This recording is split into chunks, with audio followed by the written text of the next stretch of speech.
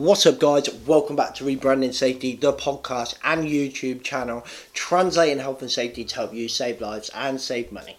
Today we've got another guest on. Richard Kennard's going to talk all about sales skills. Sometimes health and safety professionals can be awesome at their job, but if they don't know how to sell their concepts, their ideas, their plans, whatever they need to sell, it means nothing. So Richard's going to tell us how to sell. There's some really interesting comparisons there. Let's get into the podcast. Health and safety is almost a victim of its own success. We're in a oppressive regime of health and safety regulations. A huge fire engulfs a tower block in... Children being forced to wear goggles to play conkers at school. Worst oil field disaster, 164 dead. Rebranding Safety, the modern health and safety podcast, crushing the stereotype. And your host, James McPherson. Personally, I find a lot of safety professionals quite good at their job, but don't really know how to sell their ideas and get people on board. So today we've got Richard who joined us, who's business development executive from AW Safety. Welcome to the podcast. Hi, mate. Thank you very much for having me. That's a nice title. Business development executive. I like that. Well, it's about to change actually to business development manager as well. So if you'd have given me another couple of weeks, it'd have been BDM. So I don't. Do you want to introduce yourself? I suppose, Rich. Do you want to take us through how you got to be in the business development executive? Then I suppose. Sure. Well, it's not really much to tell in regards to why I'm where I am now, other than I kind of fell into sales. That's the best way to sort of put it. I was working in a kitchen and I needed a job that wasn't in a kitchen. And I just sort of, I saw this job and it was, it was advertised as, oh, you can earn loads of money and blah, blah, blah, and all this sort of stuff. So I went for it and got it. And anyway, it turned out to be one of those pyramid schemes, charity door knocking. Yeah. So it was an absolute nightmare, but it was a baptism of fire into sales. I was knocking on 100 doors a day, getting all sorts of lovely language thrown at me. Did that for 6 months in the absolute freezing cold. It was through the winter.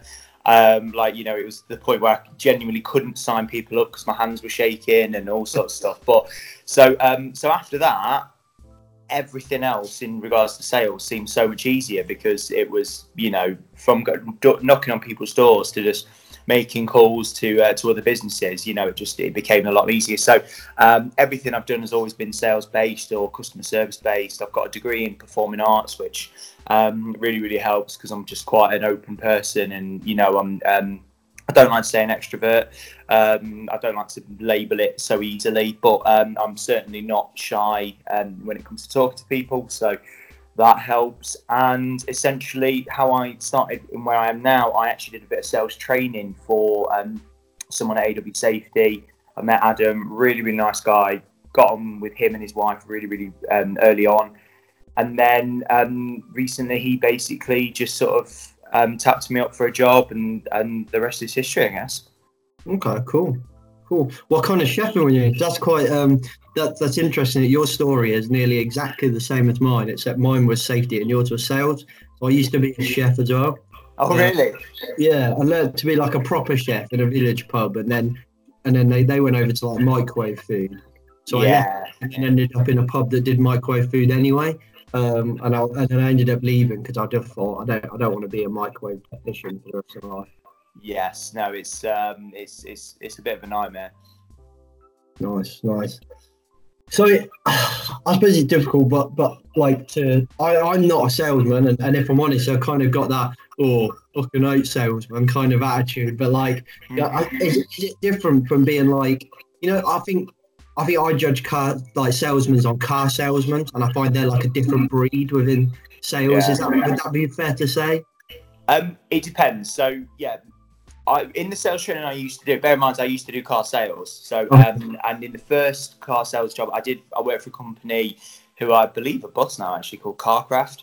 Okay. And I mean they were an absolute nightmare, and I left there I think it was 2.5 months, because I realised that they're not the sort of people I wanted to be, you know, associated with. They were targeting people based on their credit score, and they were just being really low, and they wanted to get people that had no option, basically. And they were horrible people, to be honest, a horrible company. And I left, and I thought, oh, God, I've been trying to get into car sales for a long time. But then I saw an advert for a local company, because I thought, well, I'm not going to get into car sales. You know, if this is what car sales is like, I'm not going to do it, because I'm an honest person and I'm a nice person, and I don't want to mess people around. So I thought, well, I'm not going to do it if that's what it's about. I happened to see a job advert for a local family-run one. I thought, right, okay, well, we'll see what it's about. So I put my name forward for that, along with a load of other jobs that weren't car sales. Went for the interview, and the first thing I said to him was, look, if you're looking for someone that's going to, lie to get a sale, if you're looking for someone that's going to push people into things and, do whatever it takes to get a sale, that's not me. I will more, I'll work my ass off to get the sale, but I'm not going to lie. I'm not going to cheat. I'm not going to push someone into something that's not right for them just to get a sale. And they hired me based off that, because they said, look, we're based on a family reputation. We're a family business, and it's repeat business that's kept us going. So we want honest people. So yes, I think that Arthur Daly sort of thing that you get when you think of a slimy salesman is the instant thing. And that's going back to my original point. When I was doing sales training, one of the things I used to get people to do was, what is your first opinion? Write down what you think when you think of a salesperson. And everyone would, slimy, liar, cheat, it was all the negative connotations, which is a real shame. And in America, salespeople are looked up to. They're really, people go, wow, you're in sales, okay. Whereas over here, obviously, it's, oh, for God's sake, here we go again, So it's a bit of a shame, but unfortunately, the few have ruined it for the many, I think. So.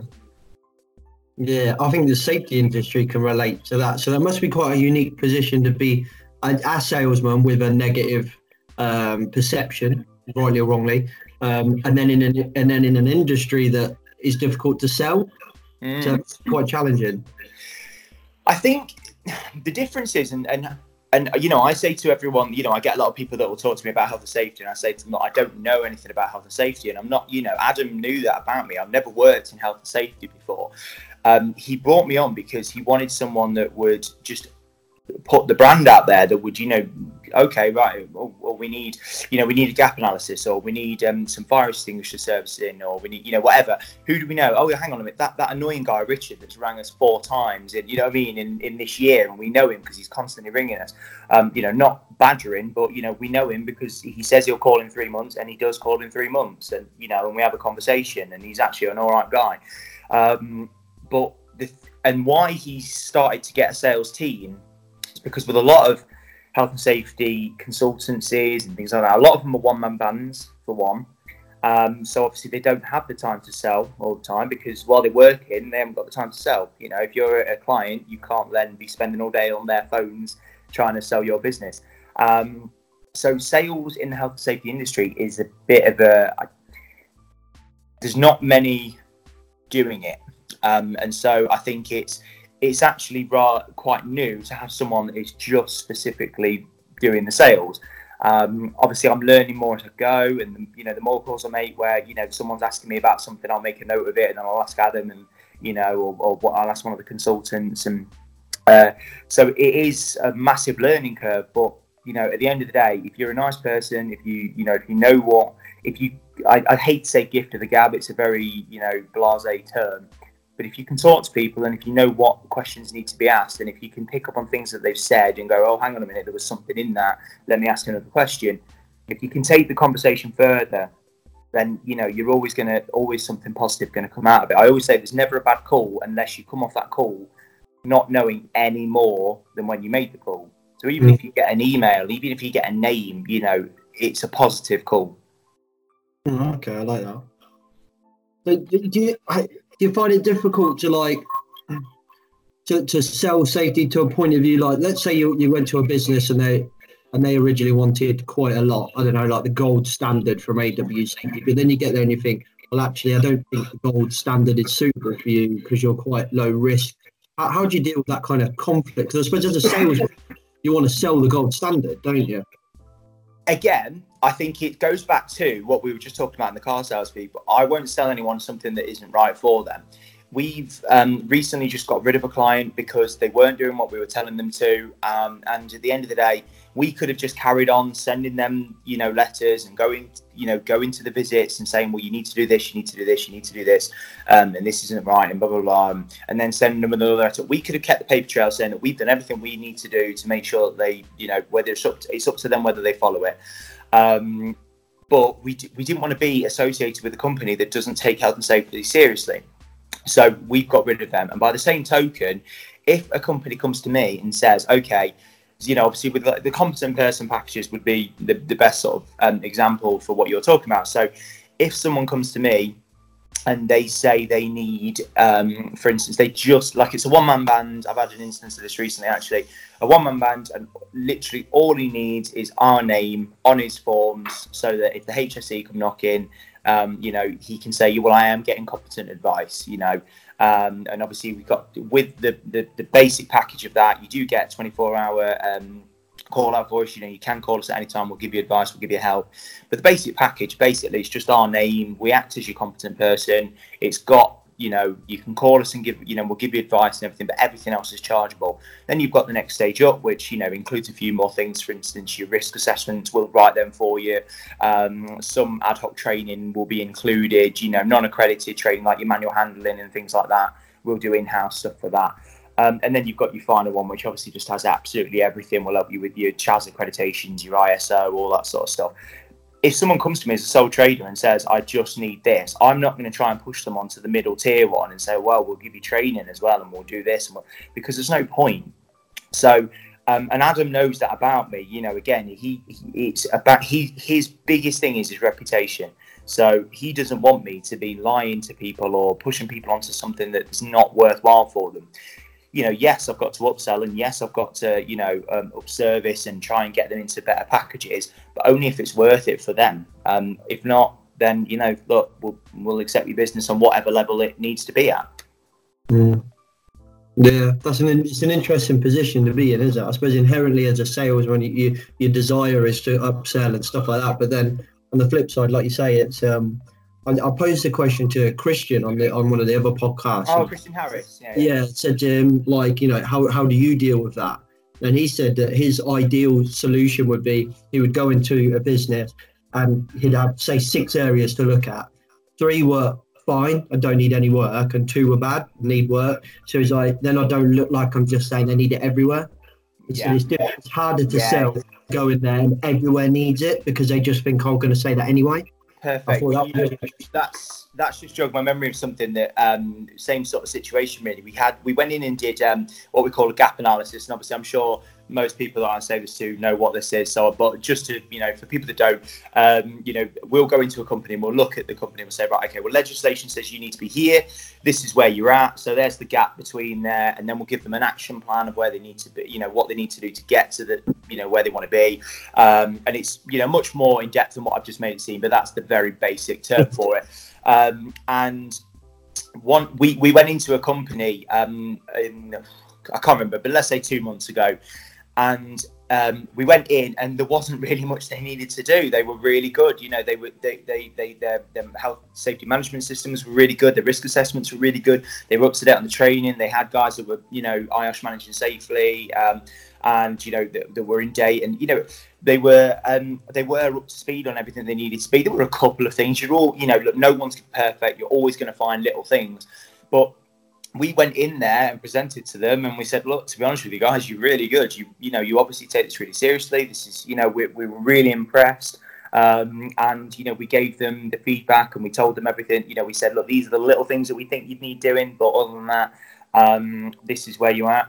And they've used us, and they actually said that basically what's happened is their health and safety manager was leaving.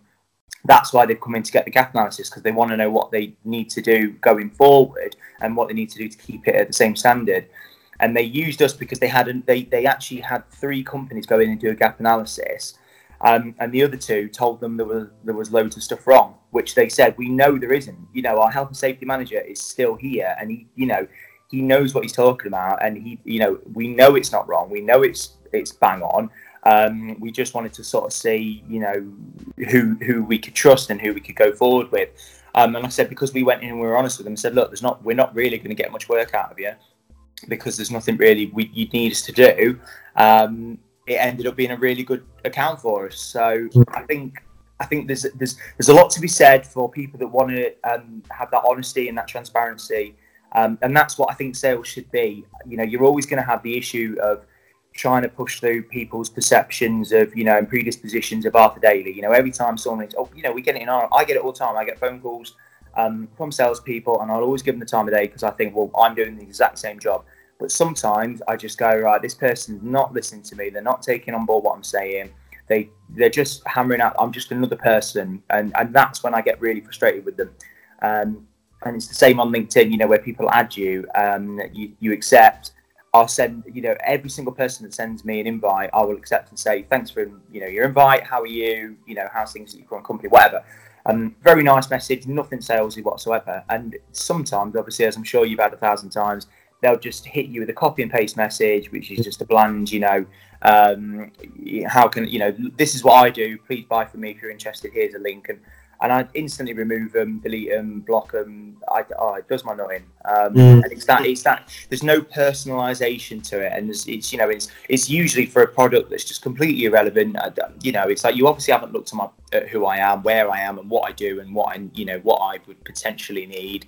And so I think that's if you've got a company like AW Safety, you really want to be.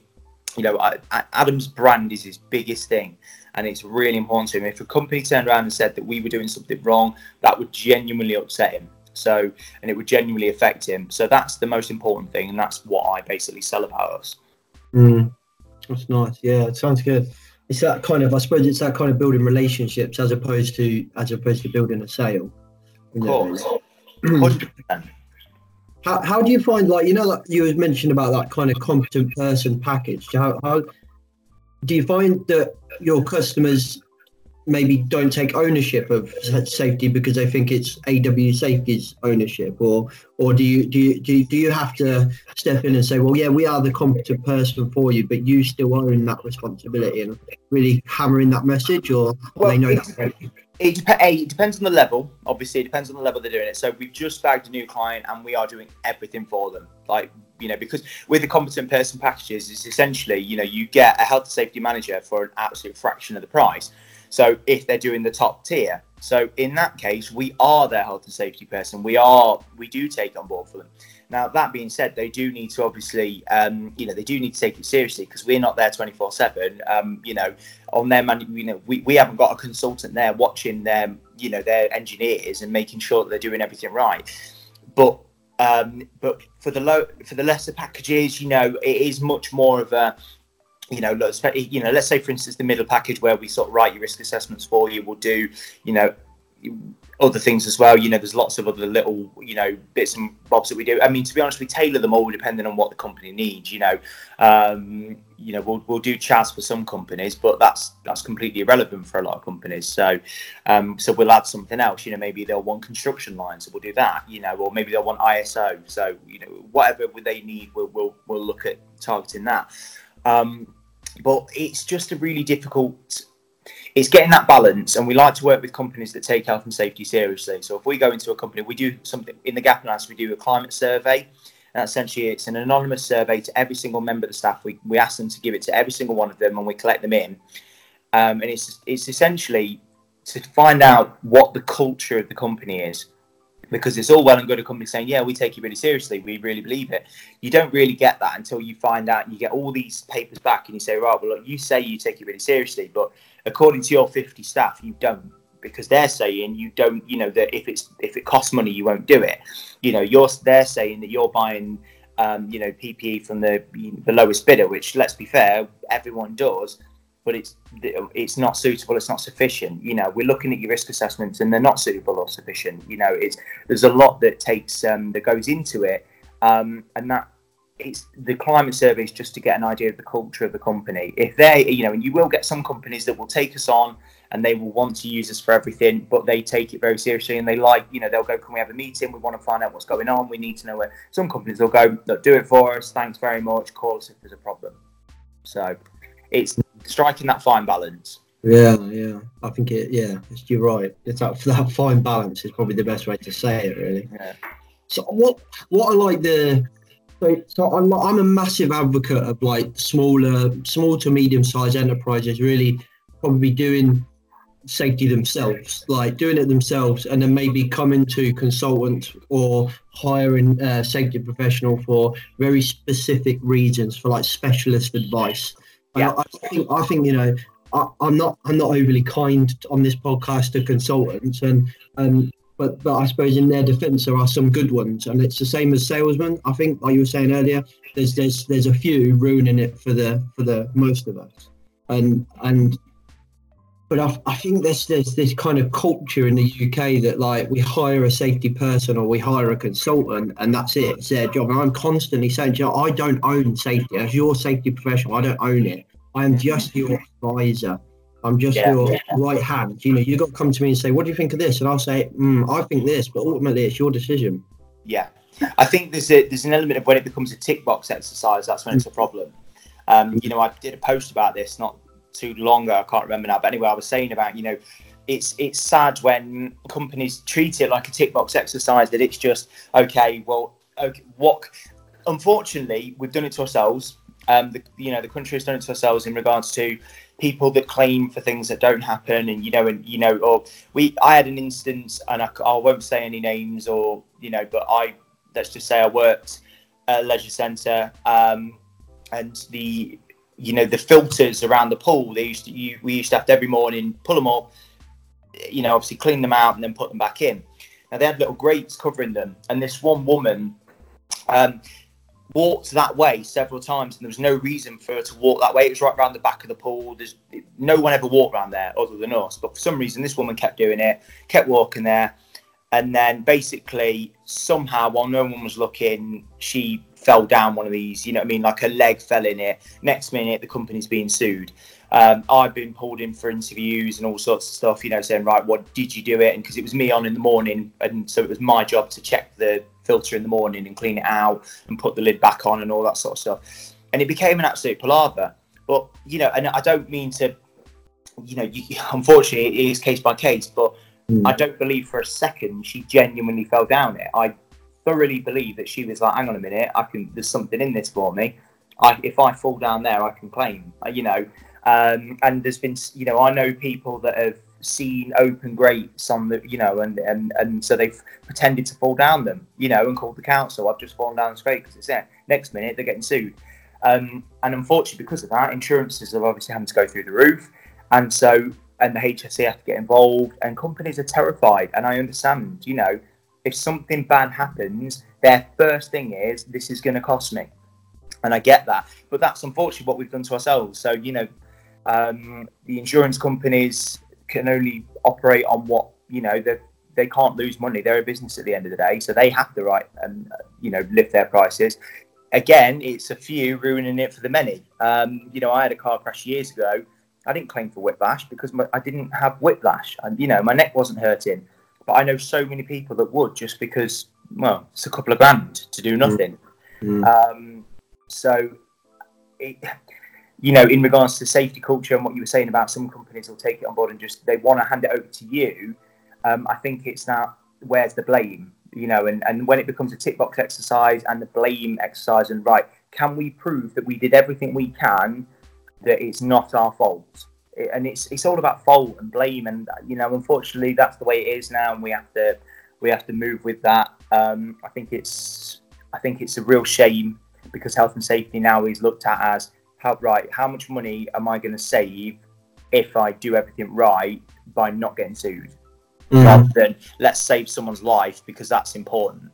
Yeah, you're right. You bang on. I 100% agree with you. I do think, and I suppose the irony of it, and this must be difficult for you as well, but the irony of it is sometimes you have an accident or you have an incident or whatever, and you might end up your insurer paying out $2,000, and for their everyday, Joe Blogs, That's a trip to Benidorm or whatever. I don't know. Yeah.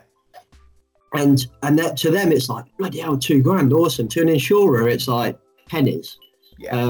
But what that does is, like you said, it starts that cycle, and then people think, oh, okay. And then the company think, well, we don't want to do that again because our premiums have gone up. So they do more.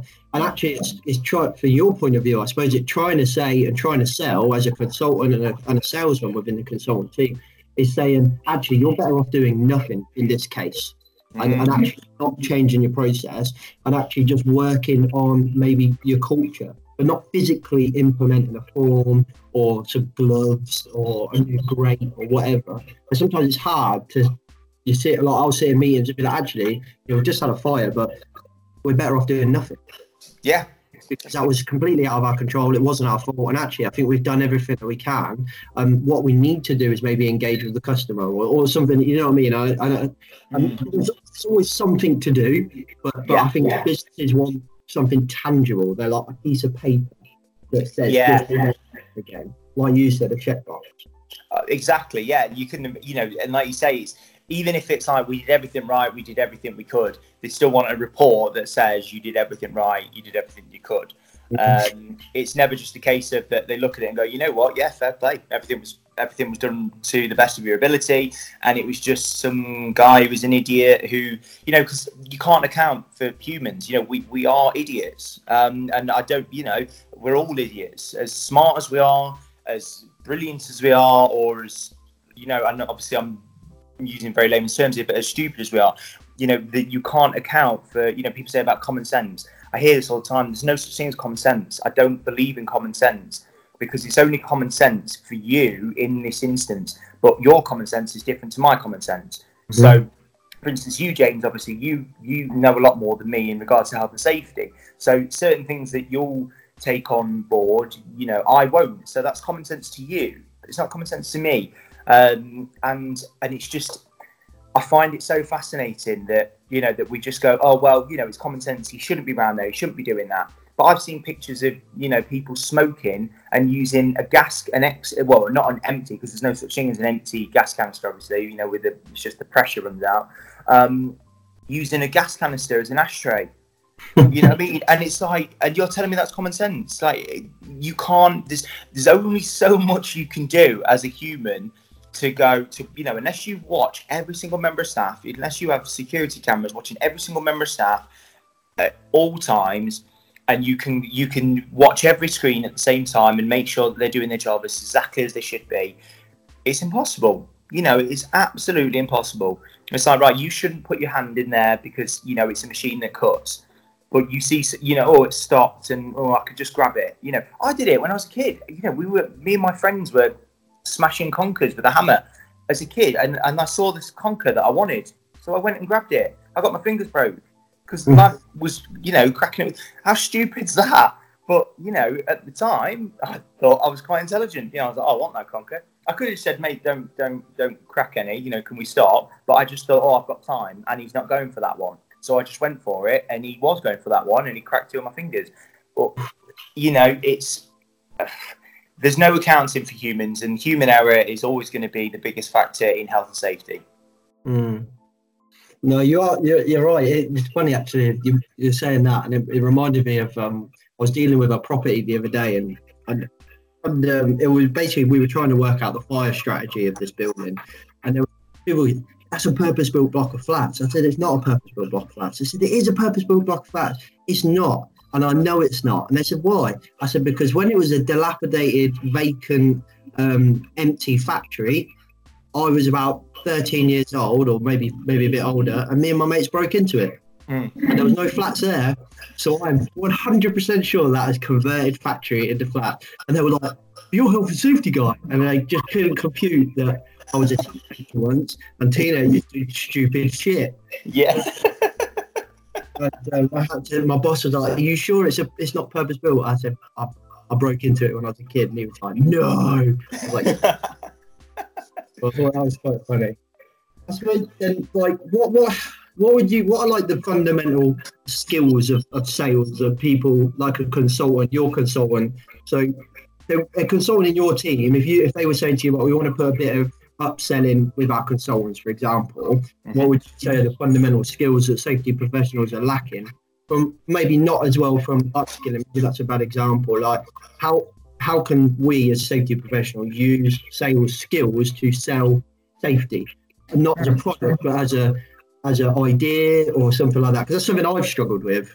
Yeah, it depends. The issue is it's person to person, and this is why I one of the reasons why I stopped doing sales training in a way, because I was training this as I was doing it, but also, you know, for instance, right, a little bit of a tangent, but I won't go long on it. These people that do, you know, I don't believe in business coaches. I don't believe in you know, your Grant Cardone or, you know, 10 times your business. So, right, okay, well, why aren't you just doing that then? Oh, wait, you are, and that business is telling other people on how to 10 times their business. I'm sorry, it's utter rubbish. It's absolute rubbish. You know, otherwise you'd just be working for a company bigger than Amazon. You know what I mean? You just own a company that was bigger than Amazon. If you genuinely believe that you've got the skills to 10 times your business, then just start a business that, you know, that gets bigger than, you know, Microsoft and Apple, and, you know, but they can't, but they can sell, you know, all it is selling a dream, and people want to get rich quick. And so, unfortunately, there is no set sales skill. You know, I've read a load of sales books, and when I was younger, I used to think, oh, brilliant, this is great, and this is really works, and this, you know, and people say, you know, there's all these different things, there's like the ABCs, you know, of sales, and obviously it used to always be closing, but that's been changed, and, you know, and there's the new ones, and unfortunately, it's different per person. It depends who you're selling to. And it depends on the company, depends on the culture, and you can't find that until you ask them questions. So my biggest thing is questions. Learn more about the company, get that relationship with them, and then just start asking about what they want. So some companies will react to the post I did the other day about, you know, fines. They will look at that and go, Jesus Christ, you know, oh, they got fined 1.6 million for a bit of racking, hitting someone on the head. You know, right, I don't want that. And we have racking. So what can I do? I'm going to go to a health and safety consultant. I'm going to get someone in to come and inspect our racking. You know what I mean? Whatever. Some people won't respond to that because they'll go, well, no, ours is really good. And we're not, you know, we take it really, really seriously. So there's no point in you showing them fines. They know that, you know, and some people know the fines and they know what it is. And, you know, and they're already taking it to the next level of health and safety anyway. The key factor for me is you can't blanket it to everyone, which is why the messages on LinkedIn where it's just, you know, oh, thanks for accepting, you know, do you know I sell bananas? Here you go, you know, follow a link to this to buy all the bananas you could ever want in your life. And, you know, and it's like, well, I'm allergic to them, so shut your mouth. You know what I mean? It just doesn't work. Now, if you learn from me that I love bananas and that they're my favourite, you know, they're my favourite thing to eat in the world, and that I play tennis all the time. I know obviously I'm being a bit weird here, but and I just absolutely, I spend a ridiculous amount on bananas, then it makes sense for you to offer me bananas at a much reduced price. So that's the thing, it's learning what they need. So don't go into a company, and I've done this, you know, we've all done it. Don't go into a company doing a health and safety audit, see that they keep a really good training matrix and they keep on top of it, and, you know, they know when their people need training. Don't go in there and say, oh, do you know that we offer, you know, software to keep an eye on your training matrix? You know, there's no point. But if you notice that their fire extinguishers are out of, you know, that the services haven't been done, well, that's the sort of thing you want to be pushing. You know, you've got to plug that gap, but also you've got to build that relationship with them that they trust you, because, you know, they always say people buy from people they like. I don't believe that. People talk to people they like. People buy from people they trust.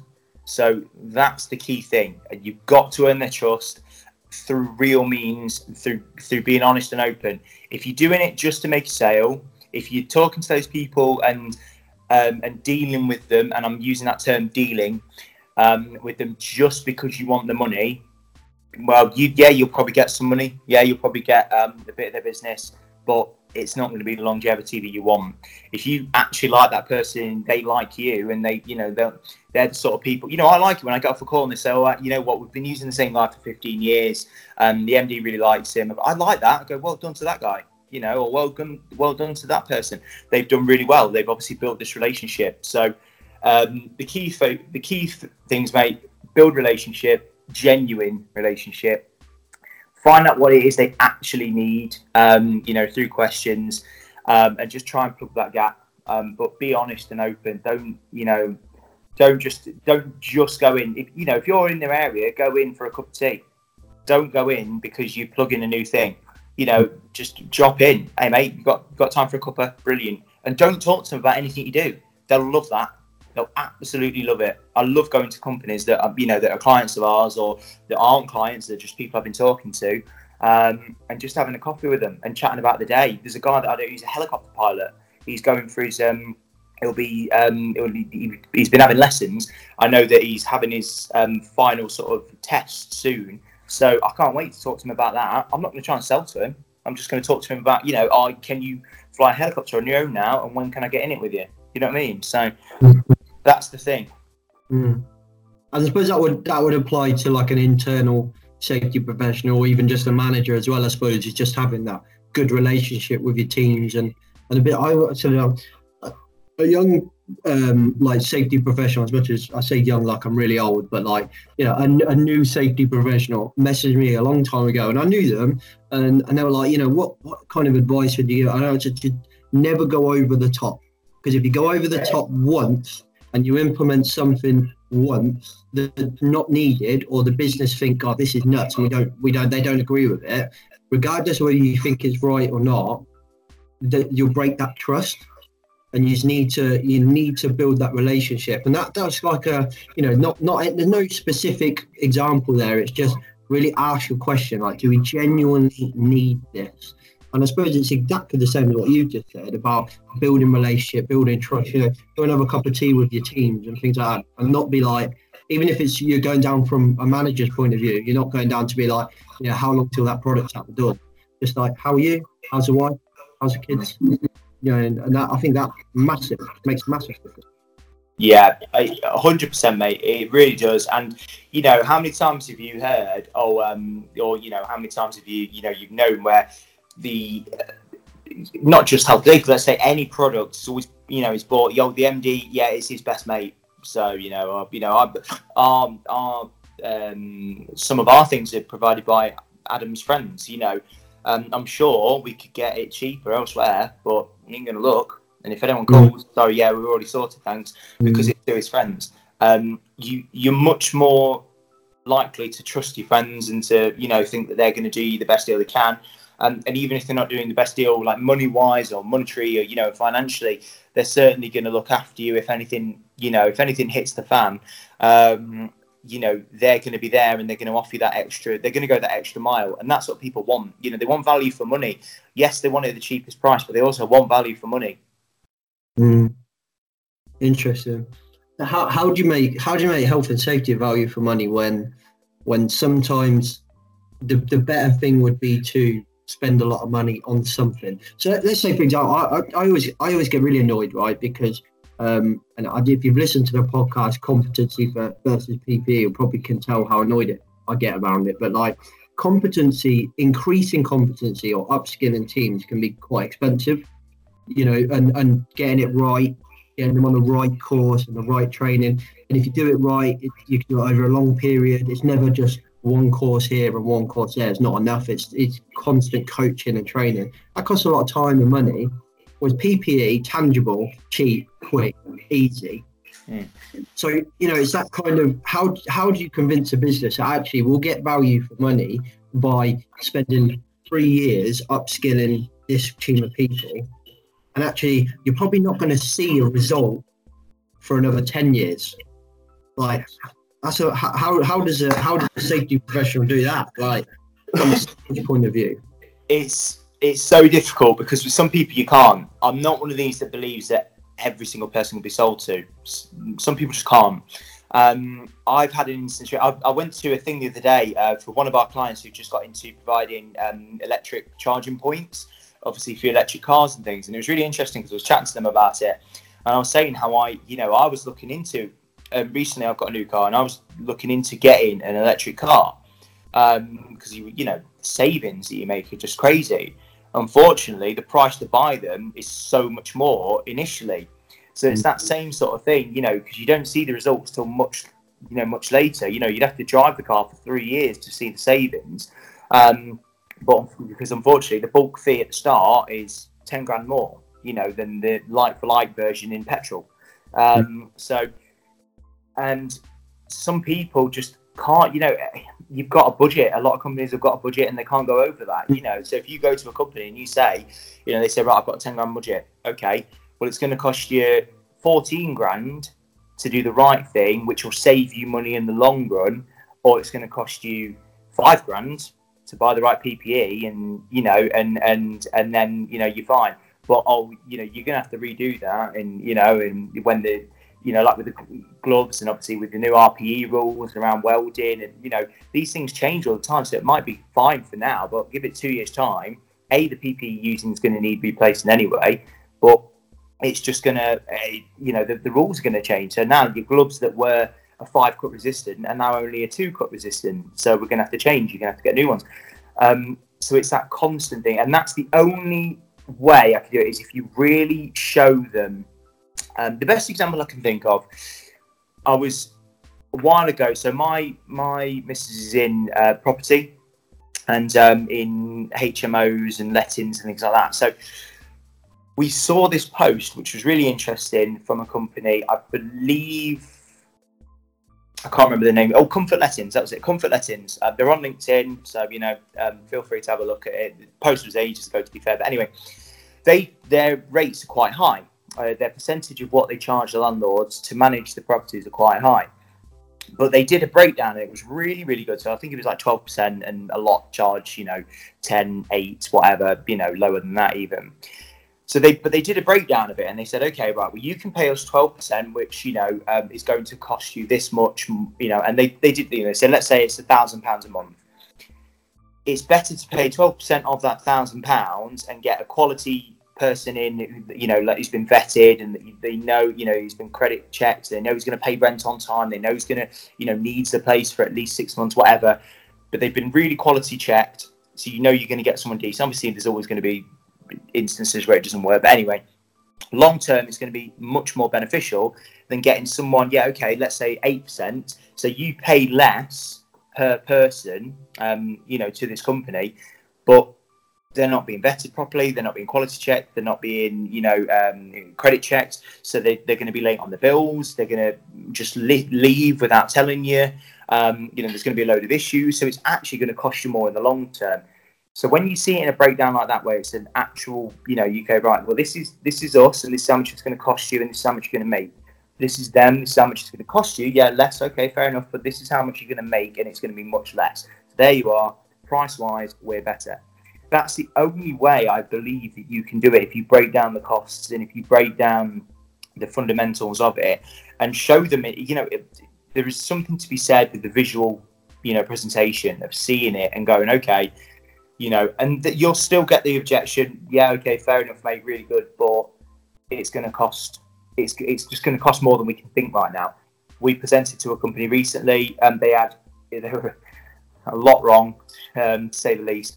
And so we presented to them a couple of options. One of them was, look, just pay us to come in and we'll get this sorted, and it's going to cost you this much, or pay us to come in, get this sorted, and stay on as and act as your competent person. And it's going to be this much. They were like, look, we'd love to just go in and take you on full time, but it's just, we haven't got that in the budget right now. So unfortunately, you have to really show the prices, and you have to show the potential gains and the potential losses, and there's something to be said in showing it visually. If it's not shown visually, if you're just telling them, or if you just say, look, this will work out better in the long run, yeah, okay, sure it will, mate. Anyway, what's the cheapest option? That's all they're going to think. It's all about money. Yeah, it's a good point, because there's these kind of new fire extinguishers come out. Well, they've been out a long time, but when they first came out, they only did real kind of general risk, so they only really replaced powder, and you couldn't really have them for higher risk properties. So you couldn't have, for example, in a boiler room where you need the CO2, you still need that, but they never need servicing. So they have a 10-year life cycle. They never need servicing, but they're really expensive to buy. Yeah. When they first came out, they kind of got a bit of a bad rep. They got, I think the NFCC, I could be wrong, it could have been someone else, like tore them apart. And then I thought, well, they're never coming back. And then they came back, and they were much better products. They've got like a higher risk one, and I'm not endorsed by them in any way, shape or form, but just impressed by the product. And the last two businesses I worked for could have made massive savings over a long run if we purchased some of these. But it was such a long time until you start seeing that saving, that they just didn't want to do it, because it was such a big upfront payment. Even if you phased it, it was quite costly. Yeah. And then such a long time, it was just not feasible in their mind, and they would rather just spend it on painting the front of the wall, because that's visual and it looks good, and the customers think, oh, that's good. Nobody gives a shit about fire extinguisher. It's a funny old game, and like you say, it's interesting about breaking it down. I think a lot of safety professionals could do a better job at maybe actually breaking down what we're talking about here. We're going to do a risk assessment. Okay, what is a risk assessment? Well, let me take you through that process. It's this, it's a conversation, it's that, it's legally this, it stops this, it does this. And maybe actually explaining what they do instead of that kind of information is power at the moment, where we're like, I am the person that does the risk assessment. If I don't tell you what that means, I keep my job. Yeah. It's interesting as well, because there's, we had an instance recently where the risk assessments were, to be fair, terrible as well. But the staff that were doing the jobs had never seen the risk assessments. So it's like, what's the point in doing risk assessments? Like, the only reason they were doing it was because, we need a risk assessment. It's a tick box exercise. It's going back to what we were saying earlier. And that was one of the things we pulled up. We were like, look, at the end of the day, your risk assessments aren't suitable or sufficient. They've not been written by someone who's a competent person. They've not got the right training, which clearly shows in the quality of the risk assessments. But also, the staff don't know. Like, they get a bit of training when they first start, great, and then they crack on. But they've never seen the risk assessments. They don't know what to do. They don't know what the risk assessment says. And unfortunately, that's a lot of businesses. When I worked at the leisure centre, which again will not be named, we had a bit of a thing that said, you were meant to look through the risk assessments because there was a low, like for instance, for all the different chemicals that we'd handle, they said, right, every day we want you to go through like 2 or 3 risk assessments, and then you had to sign them off and everything. But most people didn't, and what most people did was just sign it as if they had read it, but they didn't read it because they couldn't be bothered. And so, in that case, that goes back to the human error thing that I was talking about. But there's got to be, and this goes to what we were saying about culture. If the company takes it seriously, then the staff take it seriously. If they genuinely believe you care, if they believe that the company cares about their well-being and their health, they will take it seriously, and they'll say, okay, right, yeah, we'll have a read. That's, if you take the time, right, no, guys, look, unfortunately, I know it's a bit of a bore, but we are going to take a day out, and we're going to, just going to sit in the lunchroom, whatever. We're going to read these risk assessments. We're going to go through them. We're going to, or, someone's going to present them to you, or we're going to do practical explanations of them when we're at the machines or whatever. It's a real cultural change from just, risk assessments are in the folder. Whenever you need it, just come and give us a shout. There's a big difference.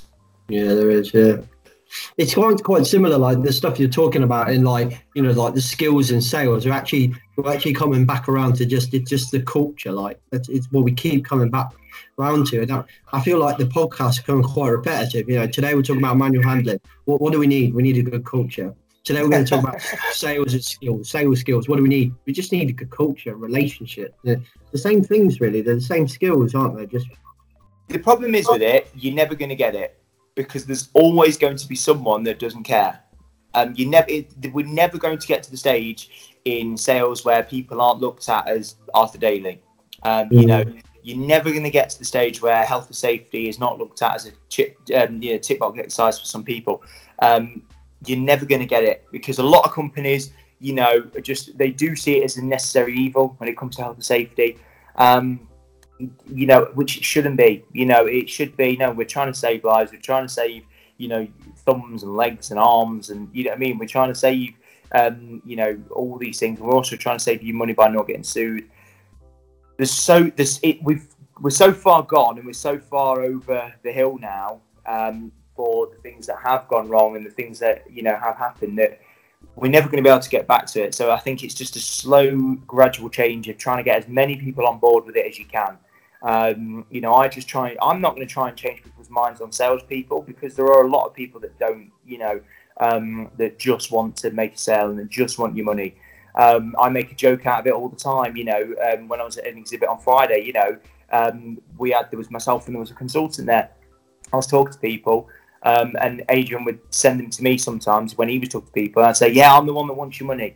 You know, just make a joke out of it, because, you know, that's what they think of me. So I might as well make a joke out of it. And, you know, I'm not trying to change people's perceptions of salespeople. I can't. All I can do is change their perception of me. And I think that is what I'd say to every salesperson, every whatever you are, change their perception of you. And then that's all you can do. You know, make them think that you're a nice guy, you're a nice person. You know, that's all you can do. I can't make people think that salespeople are angels, because 90% of us aren't. You know, obviously I'm amazing. No, I'm joking. But you know, you can't. You've just got to focus on yourself and your own company and your own culture, and do the best you can with what you've got. I think, like you're saying about, like, you can't change the culture of the salesman, but and I think we're in the same, as safety professionals, in the same kind of position, like you say. But I'm a massive believer in that culture change is infectious, and it's done one by one, and it will spread like a virus. So actually, you are changing the culture of sales by not being that stereotypical salesman. And eventually the next salesman that you see, or somebody listen to this podcast, if I want to go into sales, and then they pick up skills from what you're saying. Actually, it's not about, you know, Wolf of Wall Street and stuff like that. It's about relationship building. It's about, you know, the stuff like that, culture change. You are making a difference, I think. Well, I think the thing is, and I've got two examples of where you're just always going to have that negative response to a positive situation, which you're always going to have anyway. You know, Schadenfreude says it. You know, you're always going to have that. You want to see things fail. You know, we have that inbuilt in us, that we want to see successful people fail, because there's that element of jealousy. But there's two things with this. So, Lego. Obviously, Lego I think they're amazing. I think they're absolutely amazing with what they're doing in regards to, you know, getting rid of all plastics. And they said they were going to do that before they even had an idea of how to do it. They went, we're going to stop making Lego out of plastic, because obviously it's not good for the environment. Don't know how we're going to do it, but we're going to have a go. But we're definitely going to do it. And then they've also, I believe, I've read somewhere the other day, and I can't remember the exact fact, but I'm pretty sure they're running on complete renewable energy now, like as in their factories. So I just think, wow, amazing. But then there's so many people that say, oh, they're only doing it as a publicity stunt. I'm like, well, first, if they are, who cares? Like, well done. It's still an amazing achievement. It's still a great publicity stunt. If they are, I don't care. I'm fine with it being a publicity stunt. If they are genuinely running on 100% renewable energy, and if in however long it takes, let's say 20 years, whatever, you know, hopefully less, obviously. But if they're not using anything plastic, and they are not affecting the ozone layer, you know, and if they're really cutting down their effect, then fantastic. And if it means that they're making a load of publicity out of it, fine. I would buy the products either way. And then the other one, the latest one, has been the Strawgate with McDonald's. You know, where everyone's kicking off about it. And I saw a post from a guy that I really like, actually, Dan Smith. And I couldn't believe what he was saying. And I was like, I didn't comment on it, actually. I can't remember why, but I think I was just busy. But he was saying about, oh, you know, really well done for doing the straw, but they still got a lid that's plastic and blah, blah, blah. And he was basically saying, why haven't they changed everything? I'm like, well, give them a goddamn chance. Like, you know how expensive it is to change the machines and the facilities and everything to get, you know, to change the whole thing would cost them like millions and millions, if not billions, to change the facilities and to change the machines that they need to do to change those plastic lids into paper or whatever they want to do. But it's small changes, it's incremental changes. And, you know, let's say that they've changed the paper straws. Apparently they're terrible. I haven't tried them. I don't drink milkshakes anyway. But I just think fair play to them. Well done. It's one small thing. Right now, the next thing is change the cups, change the cups or change the lids. Then the next thing is they change the wrapping they wrap everything in. It's all small changes, but we should be celebrating this. But there are people that are going, oh, well, they're only doing it for the publicity, or, oh, well, they've done it for that, but they haven't done it for that. And I'm like, oh my God, give them a chance. Like, let's be celebrating this and let's go, yeah, fair play to you. Well done. I appreciate the effort. Next thing, when's the next one? Like you say, it is, hopefully it is a knock-on effect, and hopefully other companies go, you know what, fair enough, we need to change this, and we need to change our carbon footprint, and we need to stop making our things like this and whatever. Hopefully it does it's a massive cultural change, but you'll always have those people that look at it and go, well, they're already doing it because of this. Yeah, it's so true, and it's something that I think, by the sounds of it, you're quite passionate about, and me and my wife are as well. My wife's got a really good saying. I think she has seen it on Facebook or something.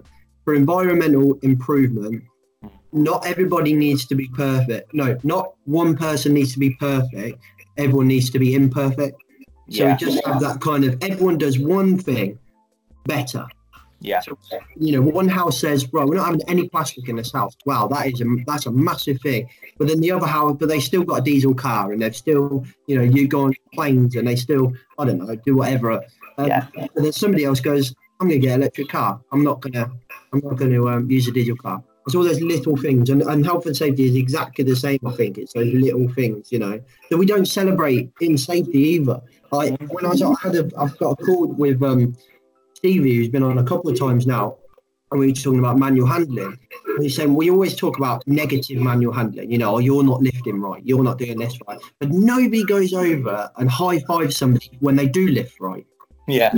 And that's the same thing. It's just a negative mindset that we're in all the time. And you're right. I remember when they started doing electric cars, they were like, oh, they're doing electric cars, this is amazing. And then it was like, well, yeah, it is, but it's made out of like precious metals that still have a massive impact on the environment. It's like, well, yeah, I get what you're saying, but come on. It's like, we've got to do something. It's like same with the wind farms. You remember when they did I had a massive argument with my auntie. I'll never forget this. I lost a lot of respect for her on this day. But we had this massive argument because she was petitioning against these wind farms because they were an eyesore and they didn't look very nice. I was like, are you kidding me? Like, I don't think they look that bad anyway. No, I think they look cool. Really gonna kick off because they look bad. I'm like, you're gonna be dead in like 20 years time anyway. So what do you care? Like, let's start looking forward, shall we? Let's start looking forward to your grandchildren, for your great grandchildren, for your great great grandchildren. Let's start looking forward to their world rather than just going, I think it looks ugly, so I'm going to petition against it. I couldn't believe that someone I knew and held to such high regard thought that, and then they come out with all these ridiculous facts and. And I say facts, and I'm, it's like, oh, well, it costs more. The carbon footprint is more to get them to where they're going to be than they're ever going to save. Oh, shut up. Like, oh, go on, where did you get this fact from? I'm guessing Facebook. You know what I mean? It's just, it's absolutely ridiculous that people, there's always going to be a negative side. I mean, you're right. People don't look at the good things and go, well done, that's amazing. Your DSC, you're really adhering to your DSC assessment, and you're using that sponge pad really well, so that it's not going to affect your wrist. Well done, mate. No one ever says well done for the things you're doing right. They only pick up on when you're doing wrong. Yeah, it is. I do think the environmentalists have got an even bigger battle than the health and safety professionals. That is. I'm not my last job, but the job before used to be the classic health, safety, environment, and quality. For the last 2 jobs before that. It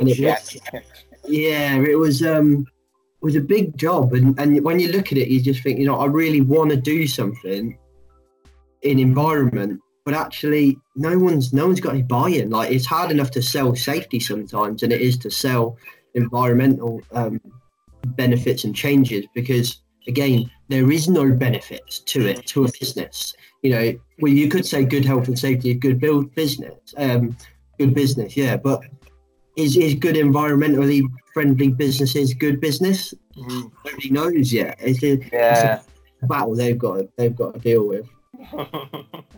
I suppose we could probably go on all day, but if we've got people listening to us, safety professionals or business owners, and they're thinking, I need to get better at being able to sell an idea or sell in general.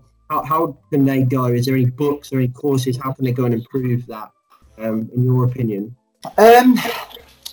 Like I said, I'm a bit wary of books and I'm a bit wary of courses, just because I've been on so many and I've read quite a few that I just go, this is plugging the same crap that the other one did, and this is, it's just reworded in a slightly different way. I tell you a book that's really good, actually, and it's nothing to do with sales, but you certainly can adapt it and make sales. It's called Presence by Amy Cuddy, and she is I want to say a psychologist, but she's a very specific type. I'm not selling it very well here, but anyway, it's essentially about, the book just goes into details on your mental state and how to be the best version of you can, but it's all through your through physicality. So most people say your mental state affects your physicality. She says it's the complete opposite way around. So, and the way to test this, and honestly, I've done it and it works, and I'm like, you know what, fair play. If you stand up and you stand or sit down, whatever, if you stand or sit in a positive stance, if you she calls it the Wonder Woman stance, is one of the ways they stand, and it's, the very typical pose of Wonder Woman, with her hands on her, or like Peter Pan sort of thing as well. Mm-hmm. If you stand like that for 2 minutes, you'll feel like a bit of an idiot, I'm sure. But I guarantee you'll feel happier. I guarantee if you do it for 2 minutes, if you stand there, just with your chest out, feeling really positive, standing really tight, really tall, and just imagine you're Cleopatra, whatever you need to do, you will feel better. And she says, but by the same token, if you sit there slunched over, your head's dropping, you just got no energy. You'll have no energy because your body is telling your mind, I'm tired, I haven't got any energy. Whereas if you sit up straight and you sit up with your head up and you're engaging, you will have energy. So the book, like I say, it's called Presence by Amy Cuddy. It's an absolutely amazing book on how to be the best version of yourself. And she says, it's one of those things that, before any sales meeting, or before any important meeting, she says, and I took it obviously with the sales side of things, tell yourself you're positive, because it's not that self-perpetuating, it's not that, I'm good, I'm amazing, I'm brilliant, I'm sexy, I'm whatever. If you need to tell yourself that, you're not, in my opinion. You don't believe it. But I think it's that thing of, if you act like it, you'll be it. So tell your body that you are that, and stand up straight, and and be positive. Walk into the room like everyone should be looking at you. I guarantee it'll make a big difference to how you are. That's been my only real sort of book that I would recommend.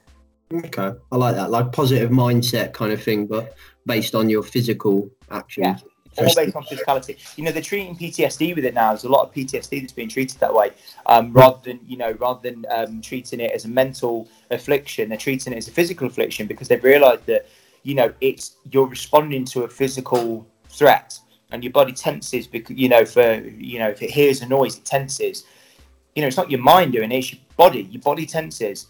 So they're treating PTSD with it, and they're having great results. They're treating so many things with it, and they're finding that it's working really, really well. It's obviously in the early stages now, but she also goes on to talk about the imposter syndrome. There's loads of things that they've diagnosed. Like the imposter syndrome is something that I saw someone putting on LinkedIn the other day, and they didn't quote her, which really annoyed me, because they were basically, trying to sell off as, have you heard of the imposter syndrome? It's this, and I was like, okay, but how have you heard of it? Because I guarantee it's through Amy Cuddy, because no one else knows about it. It's a fantastic read, really interesting read, and it's the only thing that I don't like sales books, I don't like sales training, I don't like business coaches, I don't like people that tell you what to do when they're not doing it themselves. Go talk to the head of Amazon, go talk to Bill Gates, go talk to all these massive companies. They're not going to Grant Cardone's 10 times. I guarantee it. I guarantee they're not going. And and I go, well, hang on a minute. Right, they're doing it. what are they doing? Well, they're not going to stupid seminars. They're not going to, they might be networking. Yeah, fine, network, whatever. They're not going to these stupid seminars or to try and learn business tips. I can't stand they to me, your Grant Cardones and all those sorts of people that do that sort of thing. They are the slimy salesperson that I'm trying to completely avoid. And so, yeah, don't be that person. That's my advice. If you're not that person, you'll do well. It's a great point, isn't it? There is a lot of that going around at the minute, that Grant Cardone, that kind of London Reel. And the London Reel, to be fair to them, is a platform, but behind that, there's an academy where people go to.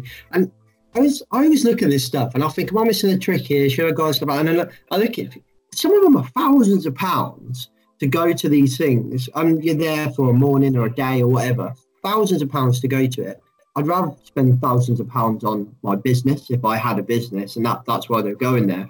And they seem to be everywhere. And we're kind of getting off tangent, but it annoys the shit out of me. They're absolutely everywhere. You're on Facebook. I'm on all the kind of business groups, obviously, to share the platform, but also get some good conversations on there. But everywhere, everyone's a social media expert nowadays.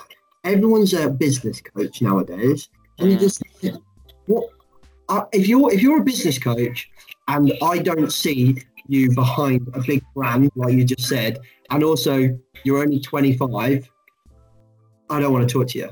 You're not a business coach. You're not a life coach because you've only lived a quarter of your life.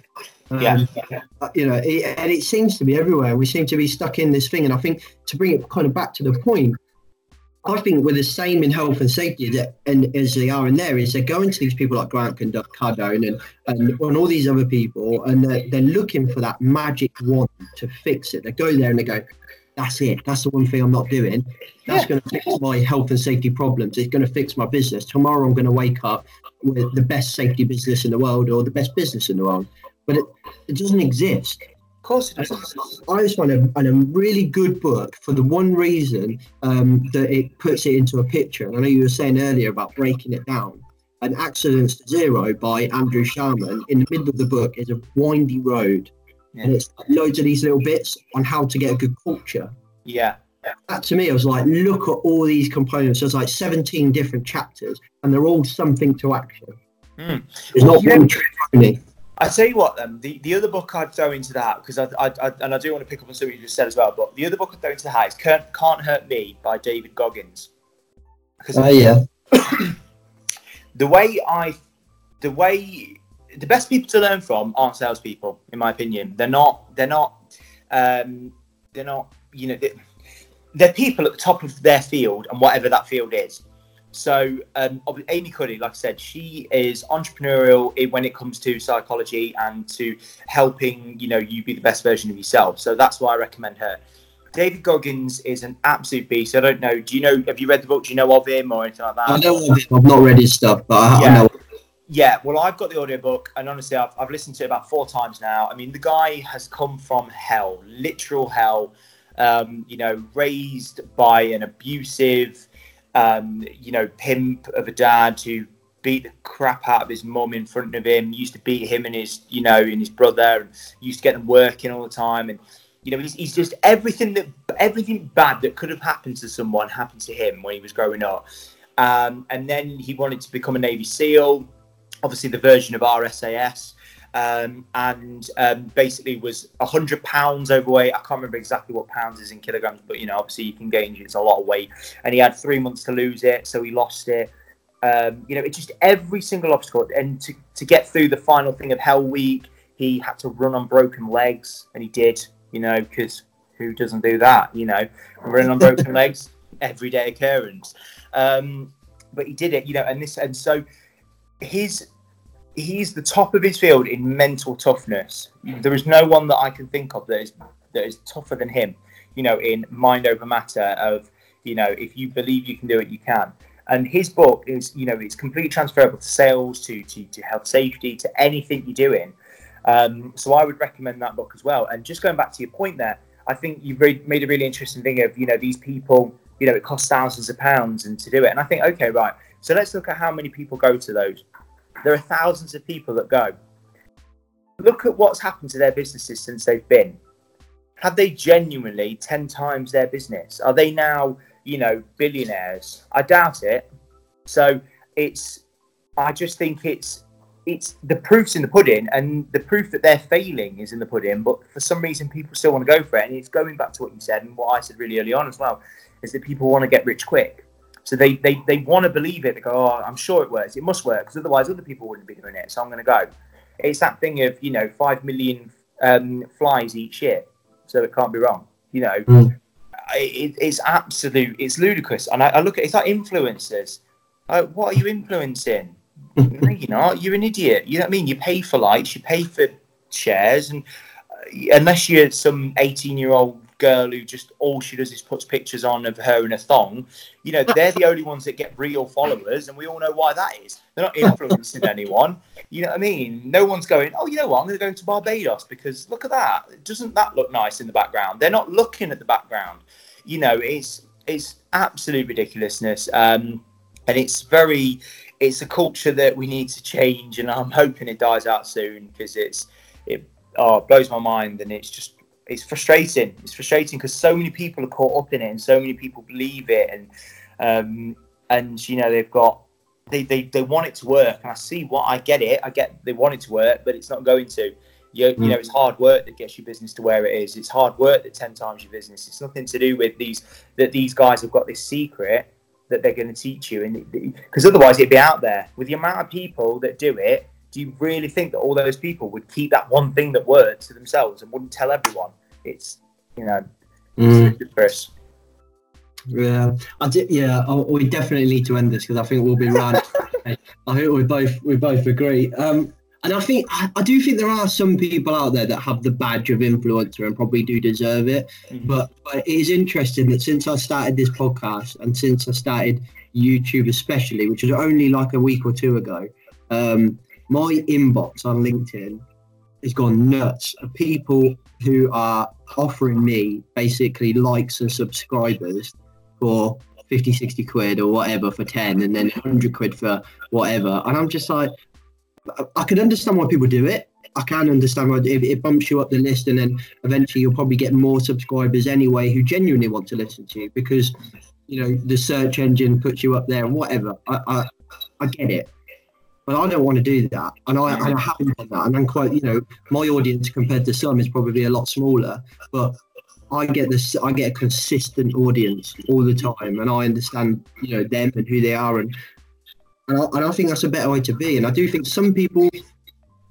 follow that and deserve that title of influencer, like David Goggins, things like people like that. A lot of people don't like Gary Vaynerchuk, but I quite like him. I think he deserves that kind of title. But then I think there is out there, the One Trick Pony is out there. I think it's all over YouTube. I think it's all over the internet, and it's hard work. You just said it. It's hard, but all these people that have slogged it and are, the top of Apple, the top of Amazon, they've worked Monday, Tuesday, Wednesday, Thursday, Friday, Saturday, Sunday, 24/7. They've decided the business is where I want to go, and I think that's a really good point. Well, we better end it, because we'll be here all day. But that's been a really good conversation. Thanks for coming, buddy. No, thank you so much for having me on, mate. Really appreciate it. You want to quickly plug AW? How do we get hold of AW if you want to? Well, obviously, anyone that's following this, obviously get me on LinkedIn, Richard Kinnaird. But yeah, AW Safety. So we've been going since 2009, so 10 years now. We are the full service provider, competent person packages, fire extinguisher servicing, PAT testing, training. We've got our own in-house training centre, but we also come to companies to do training. We can do as little or as much as you want, essentially. Give us a call, 01623 824 516. Or like I said, just would you be so kind as to link me into this somehow, and then follow me in, and we'll have a chat. Yeah, we'll put AW's site on there and put you on there, and that we'll get that in the description. That's great. Really appreciate the conversation, mate. Thank you. Okay, guys, I hope you found that interesting. Did you notice the comparison? It's culture. all the stuff that Richard was talking about, relationship management, culture, it's all the same stuff. He's not coming in and telling us how to sell a pen or, Wolf of Wall Street is how it is and all that. He's just telling us that it's all about relationship management, which I found really, really interesting. If you like this, don't forget to hit subscribe if you're on YouTube, if you're on iTunes. Give us a rating and a review. We really, really appreciate it. And share the podcast, guys. I know you still haven't. Come on, I'm watching. Safe.